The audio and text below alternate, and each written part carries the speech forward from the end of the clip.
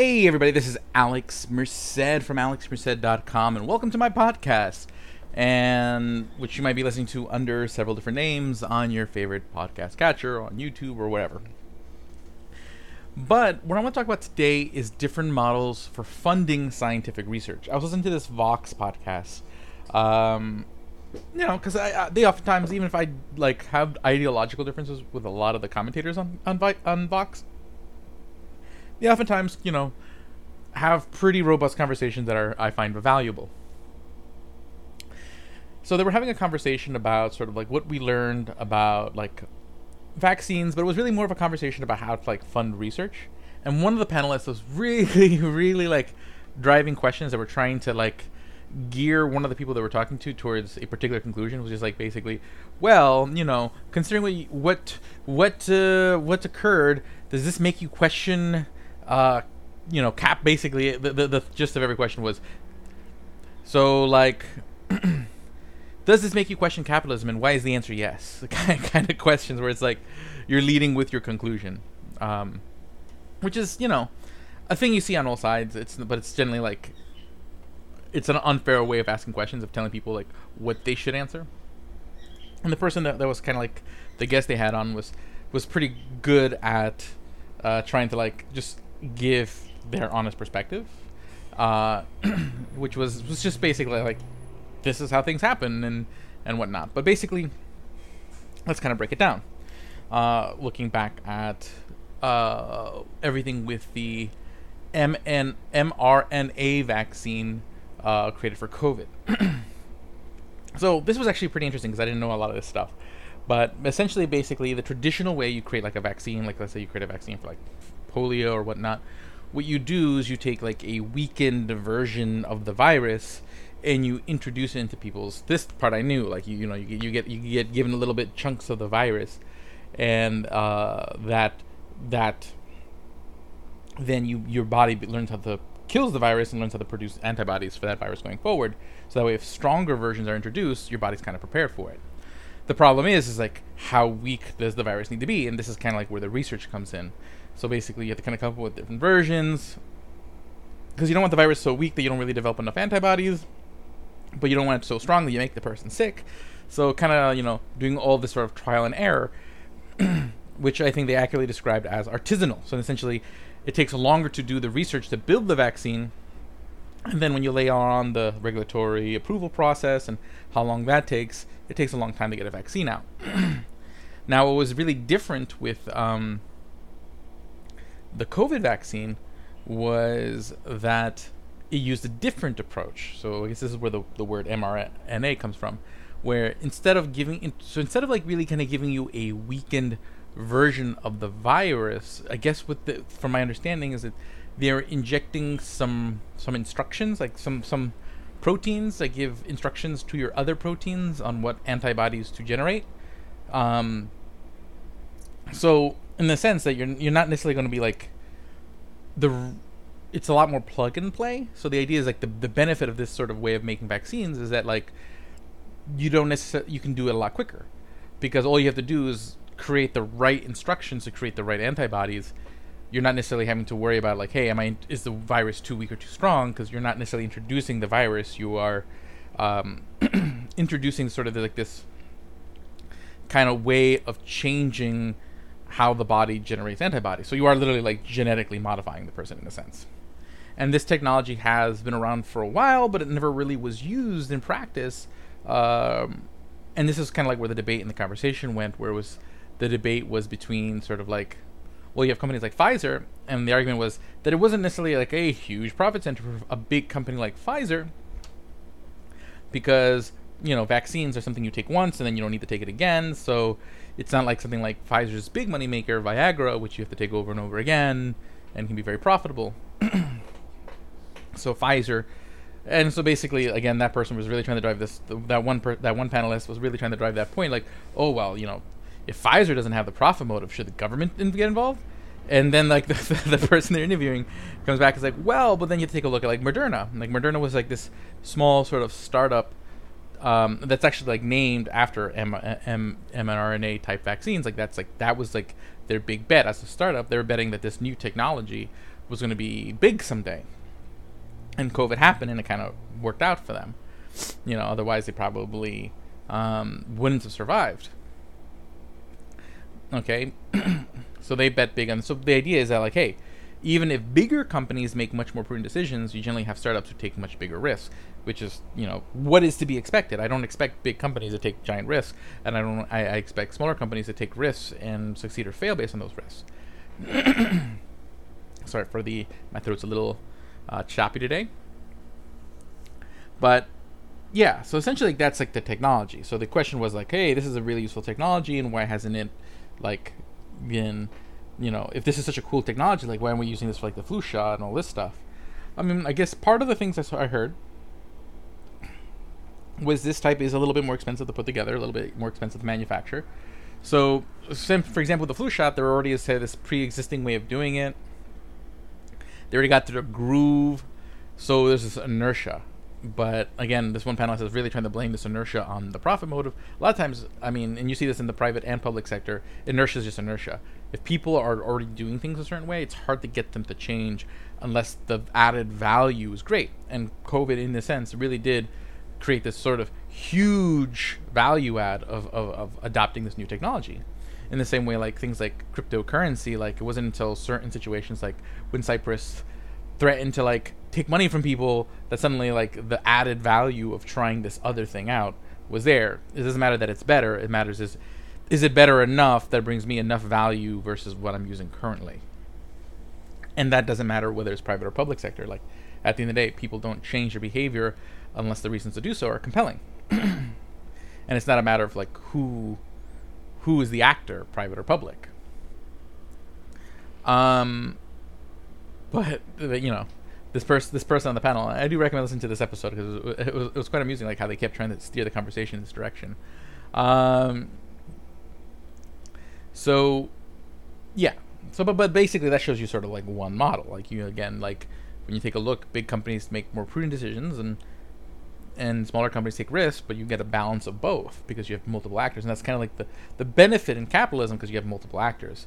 Then they pointed out some other. But then the question just becomes like, what happens if Moderna failed?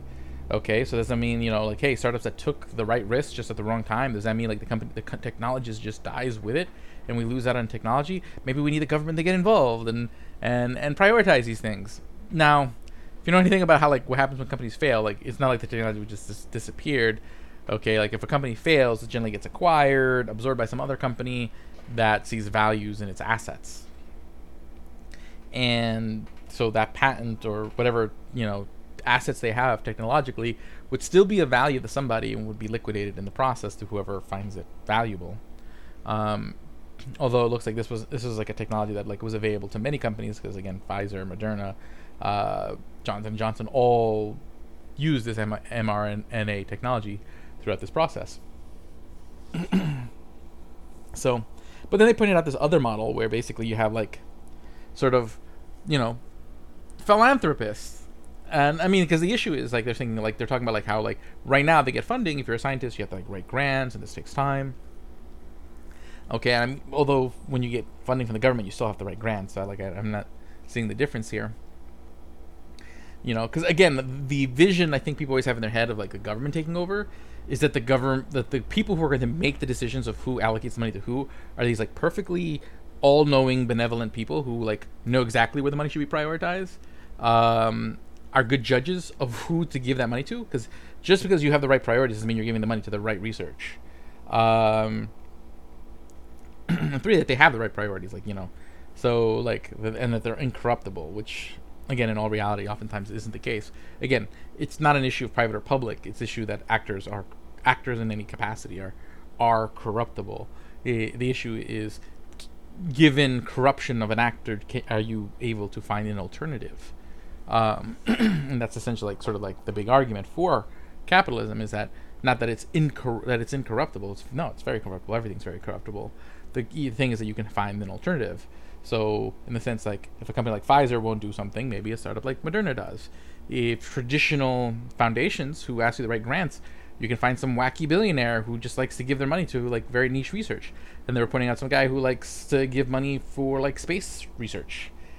for researching stars, intergalactic travel. But then they made the argument that, hey, well, that's not very useful technology, so like that's not a good funding model either. Like philanthropy should be used to prioritize the things that I think are a priority. Like that's the problem. Everyone has like different priorities, and that's the issue when everyone imagines, like, they say like, hey, no, the government's all of us, but at the end of the day, people always imagine it as an extension of themselves, and imagine that, hey, if I could just force everybody to follow my priorities, things will be better. And that's kind of always the deal. Problem is, again,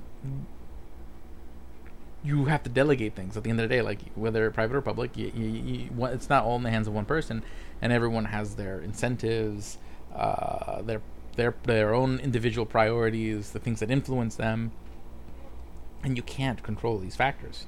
That's why you want there to be alternatives. You want there to be as many possible routes to get something done as possible, because a lot of them will fail, and you want there to be, you want to raise the probability of success by having as many sort of possible avenues as possible. Okay, so that's kind of where like that conversation goes. So you see the model of, hey, Wacky Science who just cares about the idea, doesn't really, you don't need to write a lot of grants, just say, hey, you're doing the thing that person cares about. There's the model of, hey, a big company will fund research in things that are like likely profitable, which is fair. Like that's essentially like that's their business. And at the end of the day, like, these businesses employ people, their shares fund people's retirement, so there's other social good from them focusing on their returns, so that way they can keep those people employed and keep and also make sure that there's a return in people's retirement accounts or in their investment accounts, which then they take those returns and either spend them or invest them in something else. So like, even if the company that, like, let's say Pfizer doesn't do cutting edge research, people who probably invest in Pfizer probably invest in the healthcare sector and will take the returns on Pfizer and make some bigger bets on startups like Moderna. So the returns on Pfizer the growth of Pfizer ends up trickling. I hate using that word. Let's not say trickling, because it's not really a trickle. But it does end up like reverberating or rippling into other enterprises in the same sector, because oftentimes the bigger investors are often these like fund investors who they invest in a sector and they're balancing the risk, so they may put a bulk of their money in Pfizer because it's a safer bet, but then as they make returns, that allows them to increase their allocation in smaller companies like the Modernas, and you have that. You could have government do funding, and they do, and sometimes they're successful. And that was another thing they pointed out, like where like they have, like, I guess there's these programs where they have government researchers, where the government will hire the researchers, but they seek out private funding, and if they figure the thing out, then the people who provided the private funding get a stake in owning of the intellectual property, and people weren't thrilled with that either, which I can understand that, but they just really wanted where like the funding wasn't tied to some sort of private person, but at the end of the day, it is. Even government funding is still tied to private people, because it's not like everyone's involved in every decision, and it's not like we elect people based on a very clear priority. Like when someone elects president, senator, or congressman, there's dozens of possible issues that someone could have voted for one party or the other party. So there's no clear mandate of like what that representative should do.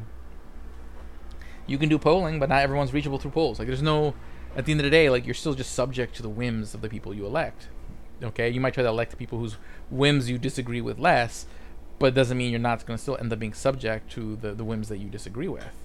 And the things that you may have elected them based on a priority you have, but the place where that actual person you elected's priority is an area you disagree with them on. So now you just, they may not do anything in regards to the part where you did care about, and do a whole lot in places you disagree with. So it's a real like mixed bag. It's not, people always can imagine sort of like, well, if we elected the right people and they all did the right thing and they all got along just fine. And again, same thing in like, and that goes not just for government, but for business, for all kind of like, you can't bank on the world being perfect, and you can't bank on things working perfectly, which is again why you want alternatives. You want to have, you want to diversify. How social progress is achieved. Okay, so I'm not necessarily making it right now. I'm not trying to make an argument that there should be like no government role. Like I definitely am. You guys all know that like I'm a libertarian and I'm generally like for a less government role. I'm not gonna get into like debates about degrees, but I'm making an argument that the government shouldn't have the sole role, or that there is a very significant role and a positive role in having many actors involved in the funding of all the things, and leaving that to sort of being the, having people with conflicting interests and, making different decisions with resources.